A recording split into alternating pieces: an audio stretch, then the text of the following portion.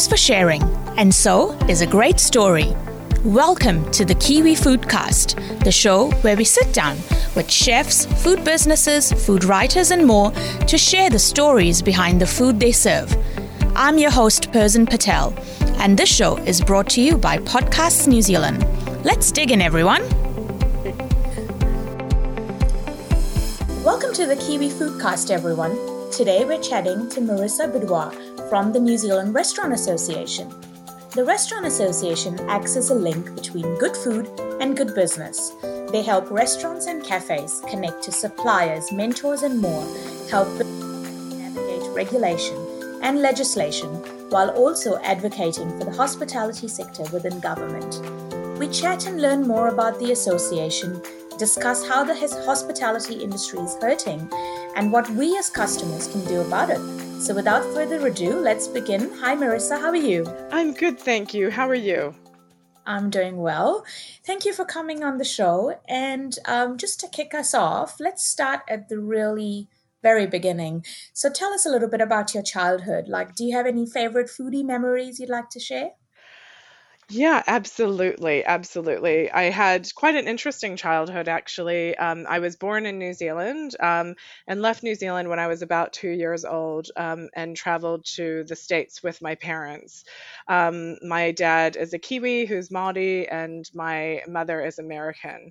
And so her homeland is Colorado in the US. So that's where we went when I left New Zealand when I was 2 years old, was over to Colorado. So I like to think that I've had quite a rich sort of food history. I've been exposed to lots of different types of cuisine, like traditional Maori kai, and also, American cuisine, if there is such a thing. But also as part of our journeys in the U.S., we also lived for a time in Arizona, which borders Mexico, and I've Oh, okay. I have really fond memories of like Mexican cuisine. And we had this family friend named Olga, and she taught us how to make tamales and tortillas, and I have some really fond memories of learning some real sort of traditional Mexican cuisine as well. So one of the questions I have then is that does everyone there eat nachos, or is that just like a non-Mexican thing? Well, they have their version of nachos, but it's definitely not as much as we sort of see in the Western world, I think, for sure. I think that, I don't know, Mexican cuisine, it's always very like fresh, lots of coriander, spices, Mm. and like sort of really, like I guess sort of tortillas are very plain, but you really sort of add flavor to that through, the meats that you're cooking with, and the fresh vegetables and the spicy salsas and that sort of thing. Mm. And you said your dad was Maori, so did he miss like Kai when you were in America? Yeah, absolutely, absolutely. And he would try and sort of recreate his own favorite, which is like pork and puha, which is puha is like thistle. I'm not sure if you're aware of that, but like the mixture of the two in sort of a traditional kind of boil up is what another name for it. Um, Mm. it was one of his favorite foods, and something he missed obviously quite a lot when he was in the States, but he sort of would occasionally try and recreate it. It never really tasted the same as it does when you're in New Zealand, but he still tried to recreate that. Mm. Okay. So tell us what have you been doing from a career perspective all these years? How did you end up finding your way to the Restaurant Association? Well, it's interesting actually. And when you kind of look back on things, I don't know, I guess in anyone's life, there's always things that kind of led you, or turns you take in life that you later think, that was the moment that sort of decided my fate. But basically, I studied anthropology, organizational behavior, and then later law. And while I was doing all these sort of this enormous study going on, I worked part time in hospitality, and at times full time while I was studying as well, working full time and studying full time in hospitality. So that's sort of, I guess, where I started my career, working in cafes and restaurants. And I really enjoyed the work that I did while I was studying. So when I graduated, I worked as a research assistant, but I kept working in hospitality as well because, well, at the time, the money was quite good, or I thought it was compared to a lot of my friends. I was, bringing in decent money from hospitality, and it was so flexible that it really gave me the opportunity to, sort of be the research assistant, and also, at nights I'd work in hospitality. So, it just really worked well with what I was doing at the time. And then after I sort of finished my degree, I actually loved working in hospitality so much and finished the research assistant work as well, and decided to work full time in hospitality. So I really, yeah, enjoyed my time working in hospitality. I managed, I worked in some of the best restaurants in New Zealand at the time, and then worked my way up to sort of maitre d'. And yeah, really had a great time. And then I transitioned into, I did a couple of years working as a manager of taste, and that was sort of around professional development and working in that space. And then I worked for an international company called Transfield Services, and worked as an associate in their legal sort of HR team. For a few years as well, and then eventually made my way to the Restaurant Association. Okay, wow, that's it's quite the long journey. Yeah, definitely. And picking up such relevant kind of information and sort of skill sets along the way, because in my role at the association, I use pretty much everything that I all of my past work has come into play. I use the degrees that I've studied, and it's kind of like the culmination of Mm. you know a lot of experience, I suppose. Yeah, like Steve Jobs says, right? The dots only connect when you look backwards. Yeah, so true, so true. And I guess having that kind of first-hand hospitality experience is really relevant to the role that you're in now, because that kind of, I mean, you know how it is to be there and do that kind of work. Yeah, absolutely. Absolutely. I did it for, many years while I was studying, and then, yeah, kind of full time as well. So, yeah, it is really important to the work I do. I understand I have lived and breathed hospitality, in some form or another for the majority of my career. So, for the uneducated, what is the New Zealand Restaurant Association? How long has it been around? Well, the Restaurant Association is basically a business association where we support New Zealand's diverse and creative hospitality businesses. And we are, as you said earlier, the link between good food and good business. And so we give advice, assistance on key industry issues. We have, yeah, basically support for our members. We provide buying groups, discounts. Yeah, we promote the industry as well. We do a lot of advocacy and make sure that, our sector's voice is heard in some of the big decisions that are made. But are you solely for cafes and restaurants, or is it for all kinds of food producers? It really is for any business where food is the hero. That's kind of how I like to summarize it. Mm, If food is an important part of your business, then there's something that the Restaurant Association can probably do to assist you. mm. Okay, that's interesting because I always had the perspective that it was more for kind of cafes or restaurants, and I guess obviously it is mainly for them. Mm, Um, yeah, if you're running like a food business, or I don't know, starting some yeah. Well, eat food, because now like the traditional model was like have a cafe, but now there's so many other business models that you could be doing. exactly. And I was going to say that 100%. You might start with a cafe, but you might create your own, sort of food line as a result of, the reputation that you've sort of gathered in your restaurant. And, there's meal kits and a food delivery, and, there's so many different aspects to, I guess, our industry now, restaurants and cafes. It goes beyond that. And so we're happy to have a chat with any business, really. And it's really about, I think, yeah, if it's relevant to you and if we can assist in some way, we're always happy to. For example, I've had a few calls from, say, rest homes recently that really want to get in touch with us to talk about, I guess what they're doing in the rest home space and see if we can help them enliven some of their offerings and that sort of thing. So we're always developing as we go along the way. Okay, Mm, that's interesting. yeah. And many people think of New Zealand as this kind of, tiny little island. But I was really surprised when I was researching for this episode that it's actually an $11 billion industry, our hospitality industry. Is that true? Yes, it is. As of those were the sales figures for the year ending 2019. Okay. Yeah, and so it exceeds 11 billion. So dining out is big business in New Zealand. Okay.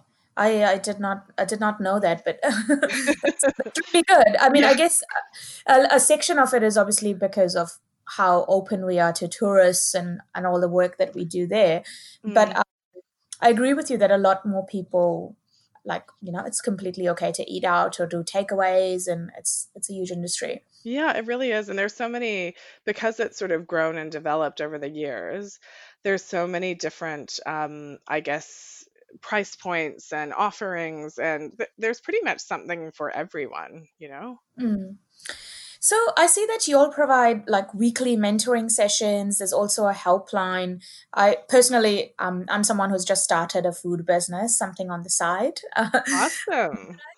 I think that's amazing. Like, can you tell us a little bit about what kind of mentoring services that may be? Yeah, sure. So, as you know, starting that journey into your own business, it can be sort of fraught with challenges, I guess. And, it's a great and exciting experience. But I guess the mentor line was set up as a place where people could kind of check in and regularly sort of have someone that they can trust and who's been involved in the food industry, to really support them through that sort of starting up process. Mm. And so, it might be running through your costings one week, and the next week it might be sort of looking at your marketing and sort of what you're planning to do over the next 6 months. There's just so many things that you need to think about when you're starting up your own business. It's just really nice to have someone that you can regularly check in with, to go over some of those points that it's just nice to have someone else to speak to, who's been there and done that. And I mean, you can read a lot of books and you can, sort of Google search heaps of articles, but sometimes there's nothing like just sitting down or, even if it's via Zoom or something like that, just having a chat with someone who's been there and done that. That is so true. So, I mean, this is the second time I'm starting a food business, and so I thought it would be easier, but just even getting to the starting line has been so hard. Like, there's just so many things to think about. Like, I Yeah. remember the day I sat down, I was like, okay, let me make a list of everything I need to do in November, and then I was like, okay, wait, the list needs to be in like 4 columns because there's 4 categories. And I was like, okay, so now what do I do? And I just like created this ginormous spreadsheet and like managed to confuse myself because I had no idea what to do next. Yeah. There's like so many things to do, like you said. So it helps to just chat through that with someone and be like, okay, no, no, no, do this first, then do that, then do that. Yeah. Yeah, exactly. And by the way, we would be happy to help you as well. So definitely we'll have a chat later about that too, because it's so Awesome. nice to, yeah, like you say, have someone to help you condense the spreadsheet. And, I've seen our mentor, he will even go as far sometimes as saying, oh, I think you need to take that off your list. Like, let's not even think about that in the first 14 months. Let's put that on the 3-year plan, or, let's condense what we're doing here and make it a sharper offering, or there's been so many different scenarios. And that's equally important because I remember you just gonna kind of end up going down these rabbit holes. Like you hear, I don't know, like Shopify store. Ooh, Shopify store. What do I need Yeah, to do on that? Or you, yeah. I don't know, compostable packaging. Ooh, all right, let's go down the compostable packaging rabbit hole. So Yeah. it can be really hard to just figure out those like two or three things that you need to just zoom in on and do. So I feel it's a really valuable service. Oh, thank And you. Yeah. so what else? What is some of the other key work that you do for the industry? Well, we do a lot of different things, really, but I think probably our most popular service is our legal line, and we call that our helpline. Mm, So that is basically, as members, you can ring in and you can get assistance on, writing legal letters, putting together your employment agreements, someone to check over your terms of lease.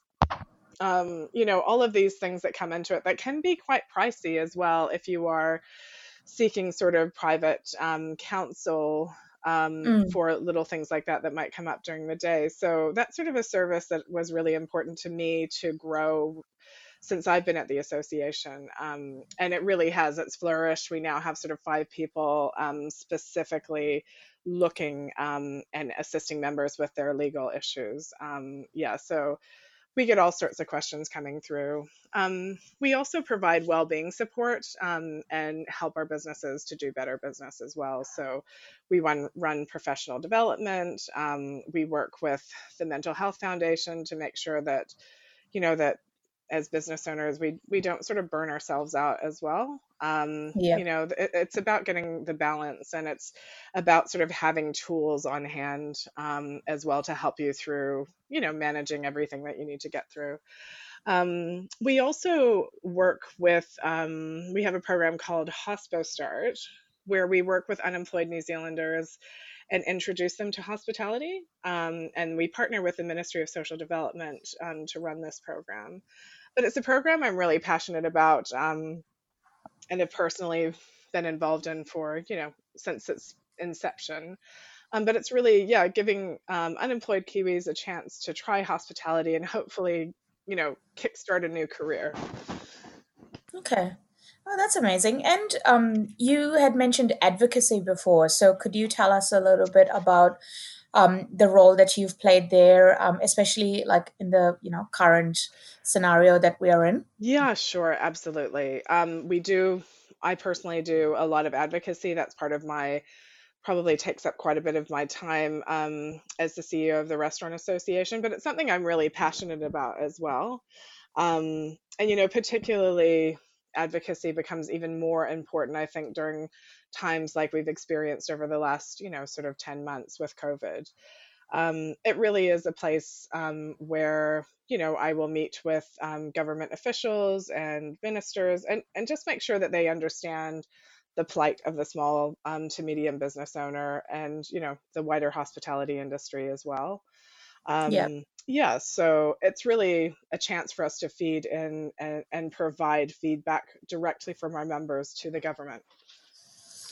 Definitely, and I think that's really important to have that person who's kind of talking on behalf of the people, right? Mm, Because I don't know, I can't remember, but there was this article which was there a while ago, which was like that tourism and hospitality businesses have had that strong advocacy factor, which has helped with the benefit that we had, like the wage subsidy and so on. mhm, mm. While there wasn't as much advocacy for maybe the international student sector. And so a lot of people did not know how much they were hurting because those people just did not have that voice Yeah, I about it. agree. Yeah, it's so important.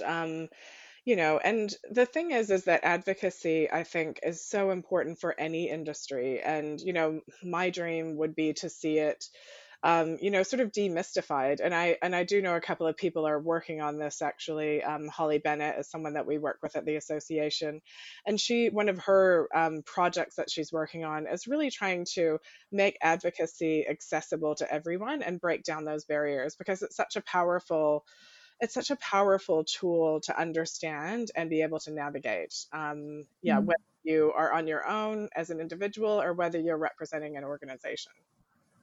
Okay. Um, so just talking a little bit more about COVID, I heard on the AM show that your research indicates about 15% of restaurants will permanently close doors this year. Is that true? Yeah, well, at the time, I did a few interviews on the AM show, so I kind of am thinking that that one is probably one that was had maybe early on in the piece, like maybe Right. April or something like that, Hmm. when we came out with those figures. And that was really based on if we as a country continue with a level 4 lockdown, likely this is what the fallout will be. But Right. luckily, we weren't in level 4 for as long as initially indicated, and so I guess our industry has definitely dealt with a lot during this year, but that 15% was based on special conditions being met, I suppose. And luckily, we haven't had to go back into another lockdown. We've had level changes, but it certainly hasn't been as severe as that sort of level 4 lockdown. Yeah. But we have seen restaurants close for sure because of COVID. And many of those restaurants that have closed were successful and sustainable restaurants before COVID hit as well. So that's heartbreaking. One of the restaurants I'm thinking of had actually been in business for 25 years, and had very, very, very onto it business owners. And it was really COVID that sort of, I guess, put that final nail in the coffin for that business, unfortunately. And Mm. yeah, we heard several of those sorts of stories come through. I mean, and I agree with you, like the shutdown and what COVID's done has been devastating. But if we kind of look at the flip side, I feel that in some ways, and maybe part of the reason that we've managed to avoid that 15% figure is because a lot of businesses pivoted and just like went on with like up figuring out how they could change their business model. I've heard about restaurants moving into fine dine restaurants kind of doing the takeaway options and or getting into doing packaged food. So I feel in a way it's been good as well because maybe they were always on the brink of that but had never kind of thought about doing those things. Mm. And I think, yeah, I think you're definitely right. Absolutely. I think whenever we're put into situations that forces us to sort of think outside of what we would normally do to survive, we're always going to have, well, not always, but most of the time, we'll have some really positive outcomes as a result of that. And I think one thing with hospitality is that it's a really resilient sort of industry as well. It's filled with creative, entrepreneurial people.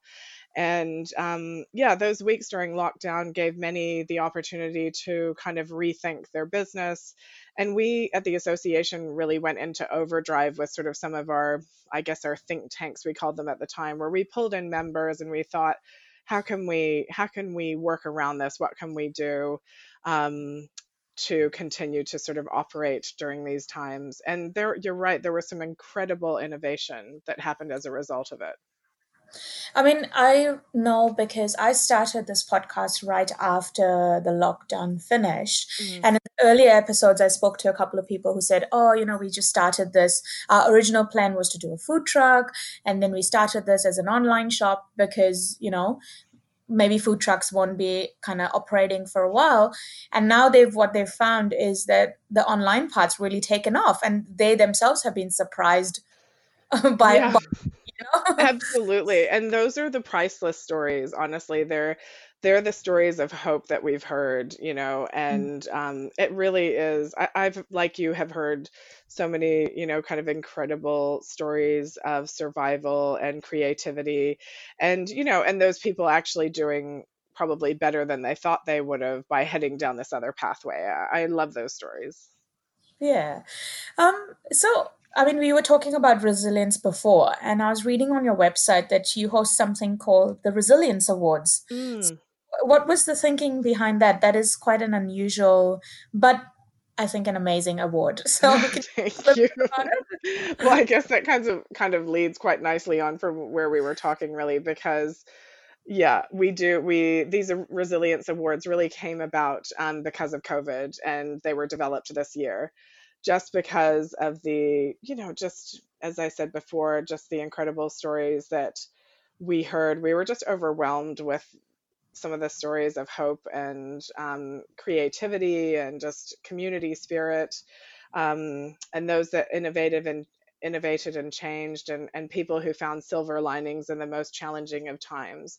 And though the awards are really to recognize those people who have gone above and beyond to keep their people employed, help their communities, and keep their businesses alive, all while trying to play their part in stamping out the virus. So yeah, we just thought we need something to really recognize these incredible people. And I think that's great because also, I mean, maybe I just speak to hospitality because I've always been in the food space, but um, there's just sometimes this attitude of like, yeah, just bring it on, and I'm just going to do this, and I'm going to do this, and it's good to actually pause and be like, yes, actually, I did really well, Mm. and we did cope, so let's celebrate that before we kind of, onwards and upwards type of thing. Yeah, I totally agree with you. There's not enough moments of just, yeah, reflecting and patting ourselves on the back, and um yeah, the business owners just sort of reflecting and saying, yeah, we did pretty well to get through all of this, you know? So Hmm. it's so important. Cool. So another kind of going a sidestep. Obviously, this was an election year, and one of the topics that was talked about a lot was the minimum wage. Like on the one side, there was the argument that the ever increasing wage was a real cost for the business owner in a time when, they didn't really need it. Um, and then on the other hand, I mean, hospitality is all about people, and paying people a living wage is really important because your entire business is, you know, based on how amazing they'll treat your customer. So, what are your thoughts on the subject? Yeah, it's always a really, I guess, delicate subject, to be honest. I think, as you said, our whole proposition in hospitality is sort of built on people, and hospitality owners are incredibly generous people, and they really care deeply about their staff. And I'm talking about the majority of business owners, and especially all those ones that belong to the Restaurant Association. But honestly, we hear some incredible stories and from business owners really just supporting their staff, going above and beyond. And oftentimes, the businesses will go without paying themselves to ensure that their teams are paid. Like, I heard many stories about business owners sort of moving out of their homes and renting them out, and going renting themselves so they could afford to keep their teams on this year. And so I Wow. guess those are the people that I sort of speak to every day. So I know that these hospitality business owners, yeah, are generous people and genuinely care about their teams. And I think there's always the food. The sort of food costings in our sector can be pretty tight as well, and so it's finding the right balance, I think. And um, we always want our people to be paid fairly, and we recognize that there is a need to review, the wages in our sector on a regular basis. But at the same time, when we're managing a pandemic, may not be the best Mm. time to sort of enact a wage increase, which we did experience this year in April, right in the midst of, sort of a lockdown, or just after. So, for me, I think it's getting the right balance. We definitely want people to be paid fairly, and many of our members support a living wage as well. But I think it's about getting the balance right as well. I agree with you. So taking another sidestep, I want to hear about this petition that you had submitted. You'd done a petition called Dine Out to Help Out. Can you tell us a little bit about what that was about and how that's been progressing since you submitted it? Yeah, sure. So the Dine Out to Help Out campaign was based on something that rolled out in the UK, actually, and it really is all about subsidized dining, and it involves the government subsidizing the cost of dining out to drive more people into restaurants and cafes. And so we started this petition. Uh, when was it now? Gosh, a couple of months ago, before Parliament had their last sitting before the Mm. election. And so we didn't really have a lot of time to pull together the petition, but in 5 days we managed to collect nearly 4,000 signatures. And it was the ninth most signed petition live on Parliament's website for those 4.5 days. And we basically, Chris Fafoy, Chris Fafoy, received the petition in Parliament. It was August, actually. Yeah, end of August. So we're awaiting feedback on the initiative. along with a raft of other targeted support measures that we've put forward to government. And we hope that we'll hear more about the Dine Out to Help Out petition in the next few weeks. Okay, well, I hope it goes ahead. It sounds amazing. Fingers crossed. Yeah, I mean, definitely. it's like a win-win for everyone, right? Well, Like it's much more exactly. like just kind of getting people back outside, eating out, and yeah, kind of because a lot of people are almost kind of like scared. Scared. I don't know. Like Mm. for our team lunch, like we've been planning this team lunch for ages, Mm. and every time we plan it, the levels change, and then it doesn't happen. So now it's Right. this like thing. And we're like, should we even plan it? But Yeah. but because of that, I mean, and that's happened to a lot of other teams and like just people in general. So it does help to have something where you have that incentive to go out and just help your local industry out and local. Yeah, exactly. I totally agree with you. And we've heard many messages from, the dining public as well at the Restaurant Association. We've had people calling us and talking about their fears as well in terms of, heading back out again. And Mm, we thought that the Dine Out to Help Out campaign would be a good incentive to, just help people get out and about and reconnect with their loved ones and whatnot. In saying that, though, we have seen some really positive trading happening in October, which has been really good.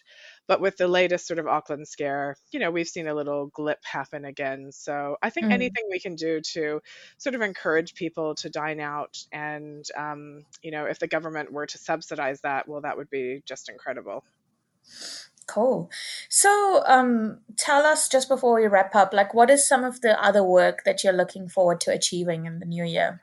One of the things that we're working on at the moment, well, there's many things actually, but probably my top sort of focus as we are rounding to the end of the year and starting and looking at 2021 is I'd really like to see hospitality business owners and our sector get more support from the government. So we'd like to really have a hospitality minister. That's one of the things that we're advocating for at the moment.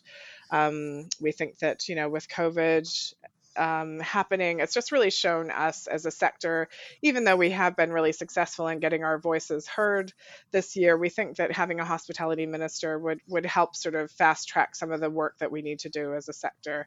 And we'd love the Yeah. opportunity to work alongside, our own minister. Yep. One of the other things that we're working on as well is a worker support fund as well. So it's really focusing on workers who may be displaced in hospitality, and it's providing them an opportunity to connect with the association, and for us to help them like rework their CV, maybe place Mm. them into a different business, because we are connected with so many hospitality business owners.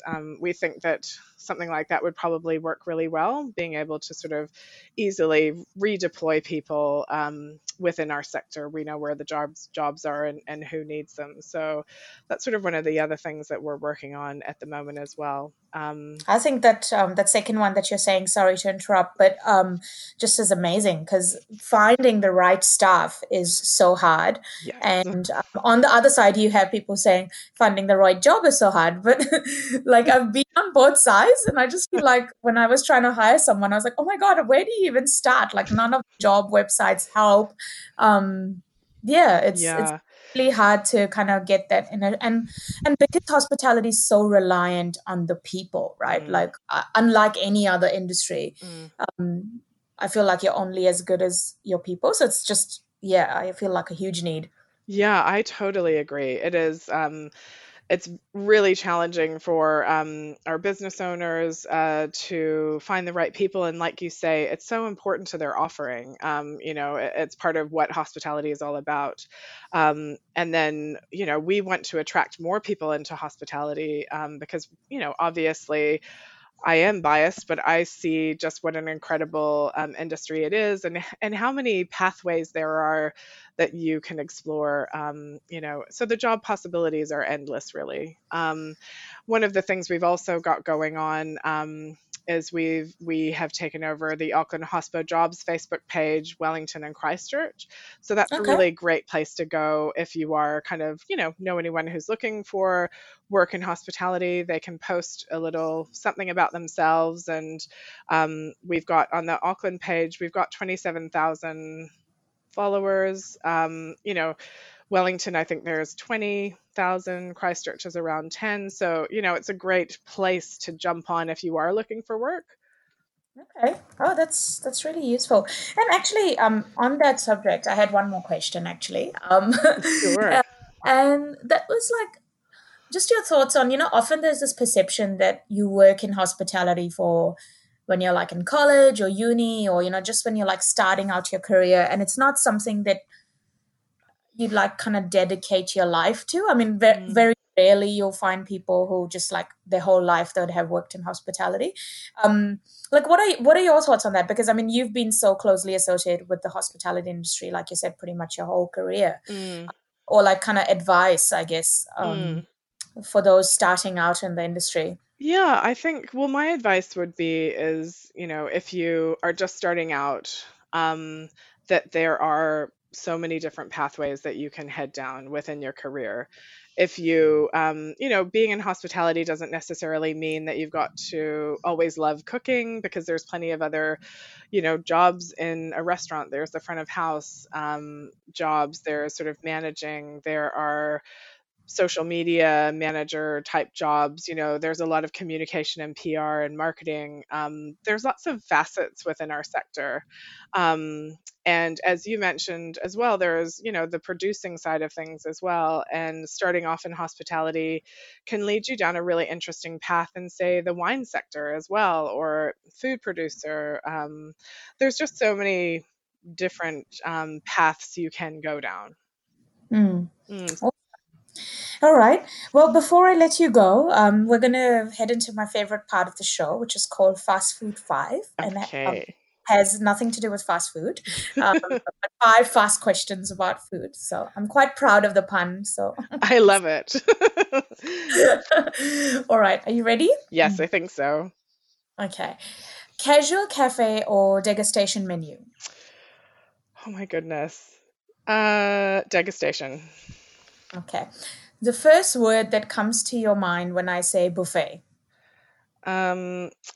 Gosh, the first word that came to my mind is breakfast. Okay. Yeah. Yeah, that's the only time I seem to have had buffets is for breakfast. Yeah.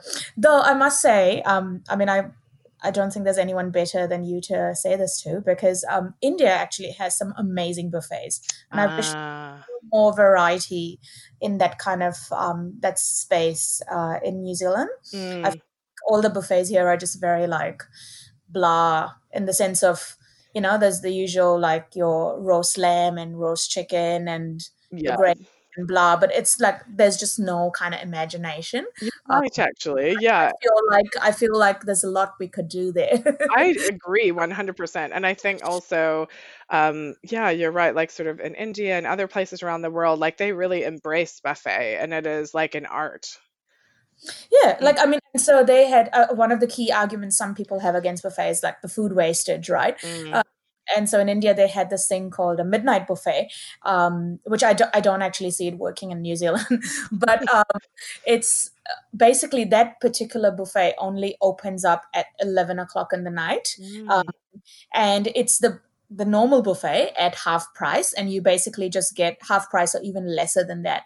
And yeah, it's just the normal buffet, whatever's there, but you get it at half the price for if you are fine to wait to have your dinner till like 11 o'clock. That's amazing. Well, you know what? They're actually looking at, they're doing a whole bunch of research. When I say they, the powers that be, like government councils, are really looking at ways to kind of boost the nighttime economy. Yeah. And so something like that could potentially, be something that's added to the list. I love it. Okay.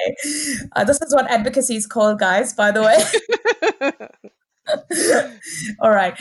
Favorite type of restaurant from like a cuisine perspective? Cuisine. Oh, that's so hard. This is definitely not ending up the fast. Yeah. Sorry. Oh my goodness. I love Japanese.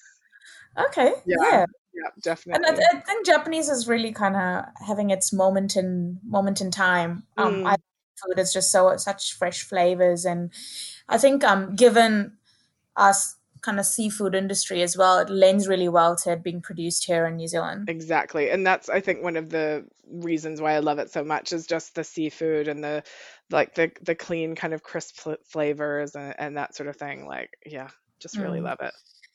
okay. If you owned a restaurant, which kind would you own? Oh, if I owned a restaurant, what kind would I own? It would probably be, I'd probably go for a probably a cafe, but a sort of high-end cafe. Okay, Mm. nice. All right, and last question. If you were a vegetable, which one would you be? If I was a vegetable, what would I be? Oh, that's a tough one, actually.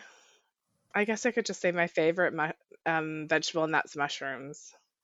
Okay, yeah, Yeah, mushrooms is good, and they're quite nice actually. 'Cause they're really versatile. They add yeah, to make a exactly. sauce with it. Yeah, They're a good meat replacement. exactly. And yeah, full of good vitamins, and yeah, I love a good mushroom. And there's so many different varieties at the moment as well, like some really interesting, mushrooms Yeah, coming out. So yeah. and there's these companies which like give you like grow your own Oh mushroom. yeah. Oh, I've Have seen you on tried Instagram. that?